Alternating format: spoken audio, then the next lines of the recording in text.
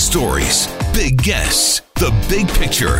Afternoons with Rob Breckenridge. Weekdays 1230 to 3, 770 CHQR. All right, so as mentioned, the federal government announcing today 3 new measures to make it easier for residents in Hong Kong to come to Canada. Immigration Minister Marco Mendicino making the announcement today. He says, for example, no one will be disqualified from making a legitimate asylum claim in Canada by sole virtue of having been charged under the new national security law. So we're not looking at that as a crime, as China would have us, but we're looking at that then as somebody who's probably in need of some asylum. That's certainly pro-democracy activists in Hong Kong, as a result of China's security crackdown, are in much greater danger right now. New measures today target young, educated Hong Kongers were billed as part of the government's plan to increase skilled immigration to Canada. First Avenue will see work permits issued for 3 years for Hong Kongers who have graduated from either recognized Canadian or overseas post-secondary institution in the last 5 years. And the Second Avenue is the creation of 2 new pathways toward permanent residency. One will be for Hong Kong residents living in Canada. The other will target Hong Kong residents in Canada who graduated from either recognized Canadian learning institution or an overseas postgraduate program. And the final avenue, as mentioned, makes some changes to existing asylum laws. One waives the 1-year waiting period for a failed asylum applicant to apply once again. And again, the other makes it clear that no charges laid under the national security law will hurt those who are trying to come to Canada. So does this go far enough? What to make of these changes? Joining us for some thoughts on all this, very pleased to welcome to the program here this afternoon, Sherry Wong, who is Executive Director of Alliance Canada Hong Kong. Sherry, thank you so much for joining us here today. Welcome to the program. Thank you for having me. So your first impressions of the announcement today, what did you make of what you heard? I think it's a great starting point, but this is only a starting point. As you have already mentioned, this measure that has been released is largely focused on getting young, educated Hong Kongers to come here as economic immigrants. But what is missing really is the humanitarian side of support. Hong Kong activists are seen as youthful and young, but not all activists are young, and those who are not fitting the current laid out social and economic factors will not be able to apply to come to Canada. So I think there's a lot of gaps, and we look forward to the government releasing more measures to kind of cover the points that they're missing from the current program. Right. And as I mentioned, I mean, a lot of this applies to Hong Kongers who are already here in Canada, right? Exactly. And what we're seeing on the ground is that a lot of Hong Kongers are struggling to leave Hong Kong. While some has been charged with the national security law, many have been charged under arbitrary crimes such as rioting or illegal assembly, things like that are politicized. And a lot of those who are arrested or have been charged have had their travel documents taken away.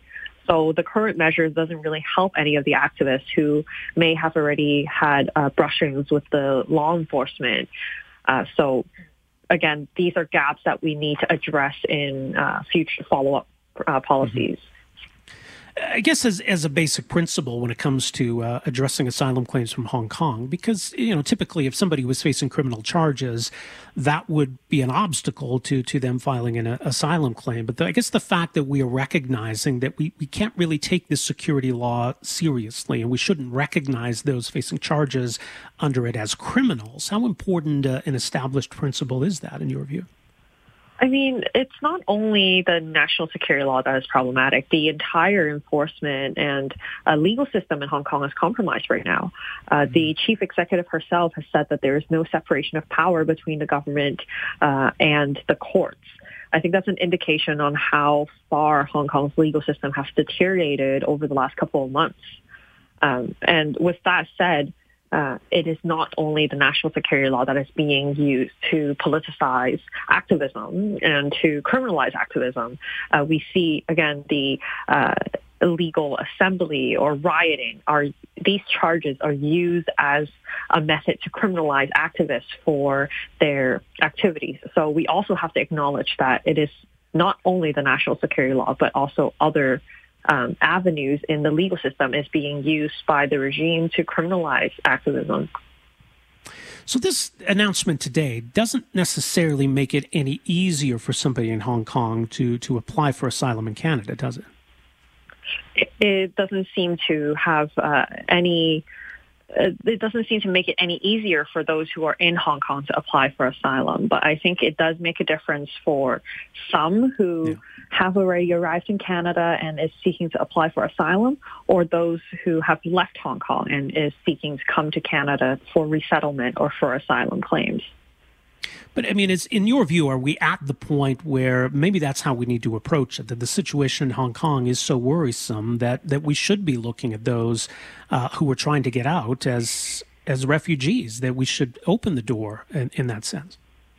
Yes, absolutely. I think there's more to be done, and Canada plays a very special role in this larger relationship with China. We are a middle power, and we're a middle power that also respects human rights and democracy, these values. So we must do as we act, as we say. So accepting asylum seekers should be our next step.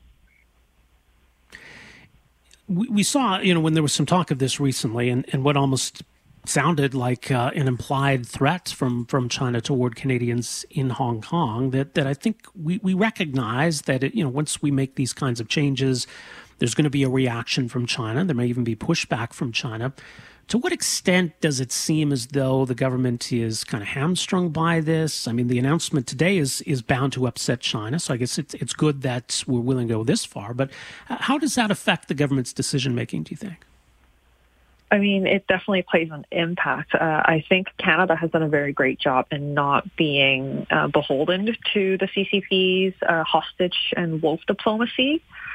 We have seen a lot of collaboration between Canada and other middle powers, such as Australia, the United Kingdom, and New Zealand, Germany, to implement these measures. So Canada is not alone, and I don't think we need to be afraid that we will be penalized by China, because as long as we're doing this alongside our allies, we will not be alone. It does feel, like there's some finality to it, or that it's a pessimistic view of the situation, that we're now looking to try to almost essentially rescue people from Hong Kong. Are we past the point of trying to affect any positive change in Hong Kong? Is it too late, do you think, to try to prevent this crackdown from China? I think we're long past the point of preventing a crackdown in China. China has effectively dismantled every system, every structure that resembles Western liberal democracy in Hong Kong.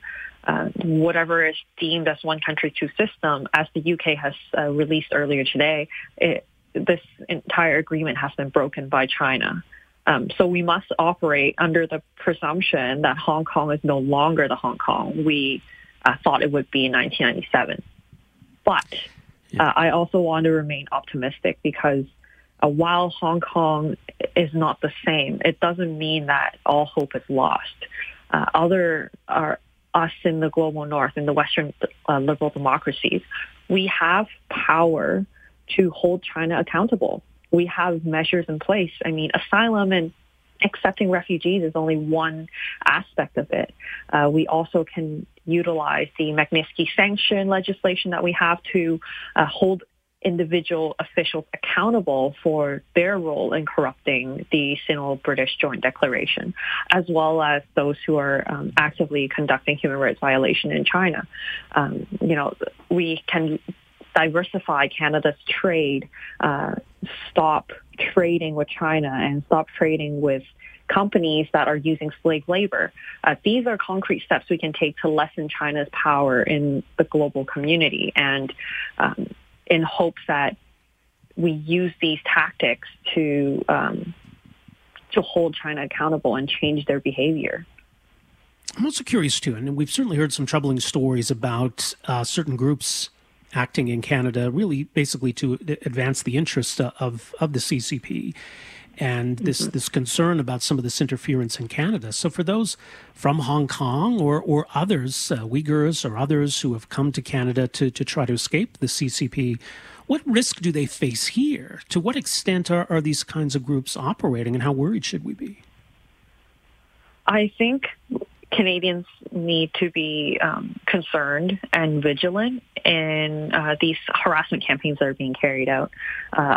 It's difficult to say what degree of interference and harassment we're facing, but it is a fact that the dissident communities have been recording these harassment campaigns for many years. I, as someone who has also faced harassment campaigns against me, whether it is in-person or online harassment, the issue we are dealing with in Canada is there is no transparency scheme to bring to light what organizations, what individuals are being paid by a foreign state actor to carry out these kind of operations. I think once we are able to uncover more of these connections and uncover where the money is coming from, we would be better equipped to deal with these kind of interference campaigns. Well, we got a lot of work to do on these issues. I think much more at AllianceCanadaHK.com, Alliance Canada Hong Kong. Sherry, thanks so much for joining us here this afternoon. Really appreciate this. Thank you for having me. All right, all the best. That is Sherry Wong, Executive Director of Alliance Canada Hong Kong, which is an umbrella organization representing numerous Hong Kong Canadian groups. So AllianceCanadaHK.com, and so much more on some of these issues and kind of the 5 points of action they want to see. And we talked about those, right? Holding officials accountable for human rights violations. So we have in Canada the Justice for Victims of Corrupt Foreign Officials Act, the so-called Sergei Magnitsky Law. This would apply here to provide humanitarian supports for Hong Kongers, Tibetans, Uyghurs, other groups seeking asylum from the Chinese Communist Party, protecting Canadians' fundamental freedoms from erosion, and proactively combating CCP interference in Canadian society, to investigate and combat foreign interference in Canadian institutions, and to end all exports of military and police goods and technology to China that are being used for human rights violations by the Chinese Communist Party. All right, our number here, 403-974-8255. My name is Rob Breckenridge. We're back with more right after this. Afternoons with Rob Breckenridge, starting at 12:30 on News Talk 770 Calgary.